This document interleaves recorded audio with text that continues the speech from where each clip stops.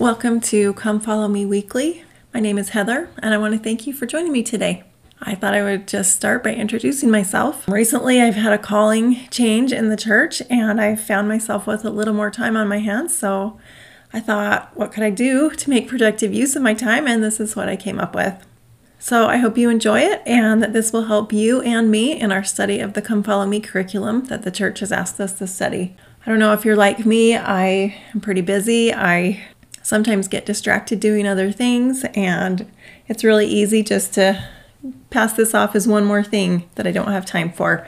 But you know what? I think this is really important that we study this manual this year, and so I wanted to find a way that I could help myself with that and maybe in the process help someone else. This is the April 1st through 14th lesson. It's Matthew 16 and 17, Mark 9, and Luke 9. This lesson actually goes over 2 weeks because of General Conference. And so I think I'm going to do part of the lesson this week, and then next week we'll come back and finish it up and talk about General Conference and how it relates to this lesson. So let's get started in Matthew 16. The first thing that I thought was interesting, the Pharisees and the Sadducees are talking to Jesus, and they are asking him for a sign. Now, they had seen many miracles, and Jesus was right there in front of them, and here they were asking for a sign. And he basically told them, aren't you looking for the signs of the times, or can't you see the things that are right in front of you? I'm right in front of you. Their demand was prompted not by a lack of signs, but by an unwillingness to look at what was right in front of them. And I thought about myself, do I look beyond the mark in things? Maybe the answers that I'm looking for are right in front of me. Maybe they're in the tender mercies that I see each day. I know the Lord is aware of me and the things that I need. Maybe sometimes I'm looking too far for things that are already there.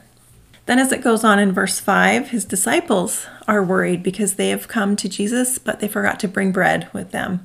And I think, again, Jesus is a little dismayed at that because he reminds them of all the times that he helped them before when there wasn't enough food, feeding the 5,000 and the miracles that they had seen. And here they are worried that they don't have enough bread. This really reminded me of the talk by Elder Holland. I think it was about a year ago in conference. It's called Lord, I Believe.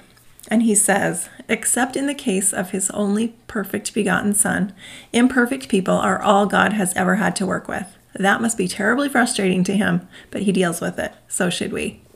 I love that. I just think Jesus was looking around like, what am I doing here with all of these people who don't understand what's going on? But I could relate with this too. How many times have I been worried and stressed about something?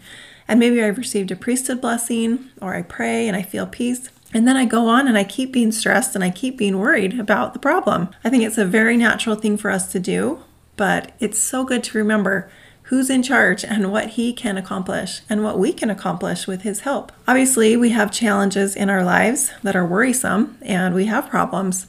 But let's not deny ourselves the peace that can come from the Holy Ghost. Do we just believe in Jesus, or do we believe him? Maybe that's a good question we can ask ourselves. And then the rest of chapter 16 is so good. From verse 13 to verse 28, Jesus is talking with his disciples. And in verse 15, he asks them, whom say ye that I am? And Peter speaks up and says, thou art the Christ, the Son of the living God. And I thought that was so touching because I feel like in that moment, Peter knew it in his heart. And you can just almost feel that as you read these verses. So here's a question from the lesson. How would you respond if Jesus asked you, whom say ye that I am? We're all entitled to personal revelation. And I know that if we are earnestly looking for answers, we can find them.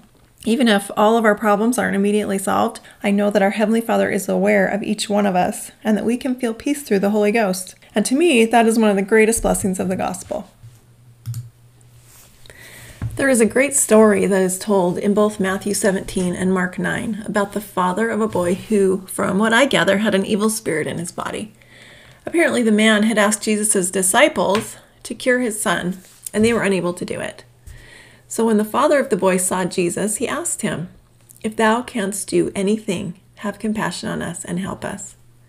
As a parent myself, I just think of the lengths that I would go to help any of my children. So I can kind of empathize with the feelings of this man and the feelings he must have had about his son and wanting to help him. And then in verse 23 of Mark 9, it says, Jesus said unto him, if thou canst believe, all things are possible to him that believeth.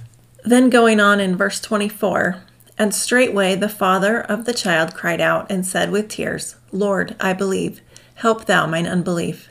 And of course, Jesus was able to help the boy and cast out the evil spirit. So in this powerful story, this father was desperate. He asked Jesus if he could do anything to help his son. They were suffering and he was at the end of his rope. So have you ever felt that way? That you were at the end of your figurative rope and you just pleaded with the Lord to do anything to help you in your situation? Do we have to have faith to move mountains to qualify for help? I don't believe so. The Lord will take us for who we are and where we're at any time we can humble ourselves enough to ask for help and be willing to listen. And we know that when we pray, sometimes our answer is yes, sometimes it's no, and the Lord has a better plan for us than the one we had envisioned for ourselves. But sometimes the answer is not yet. And maybe there are things we still need to learn. The last part of this lesson that I would like to talk about this week is found at the end of Luke 9. Jesus is again with his disciples, and they come upon a few different men. And Jesus either asks them to follow him, or they ask to follow Jesus. But they're all a little busy. One would like to follow Jesus, but first he needs to bury his father. Now that's not a bad thing to do, right? I don't know this man's circumstances, but that seems like a pretty important thing to do. But what does Jesus say? In verse 60 of Luke 9, he says, Let the dead bury their dead, but go thou and preach the kingdom of God. So what does that say to you? What I get from that account is that there is pretty much nothing on this earth that should get in the way of us living the gospel. That nearly everything we deal with here on this earth is temporary, no matter how important or pressing it seems. But that the gospel of Jesus Christ is eternal, and we should do whatever is within our power to live it the best we can. Then in verse 61, another man says, Lord, I will follow thee, but let me first go bid them farewell, which are at home at my house. Okay, again, this is not a bad thing. This man obviously cares about his family and his responsibilities. But again, I think what Jesus is trying to say is that we need to be fully committed to the gospel. Now, that's not always an easy thing. In fact, in this world that we live in, sometimes it's a really hard thing. But I know that we will find the most peace and receive the most blessings when we are willing to give up what we want for what the Lord wants. And I really think that that is a lifelong pursuit. It's something that we need to work towards and try for every single day. And in doing that, we become the person that the Lord needs us to be. Jesus tells the man, No man, having put his hand to the plow and looking back, is fit for the kingdom of God. We need to be all in, don't we? I want to thank you for being all in with me this week. Hopefully, I will be back next week with some good insights from conference.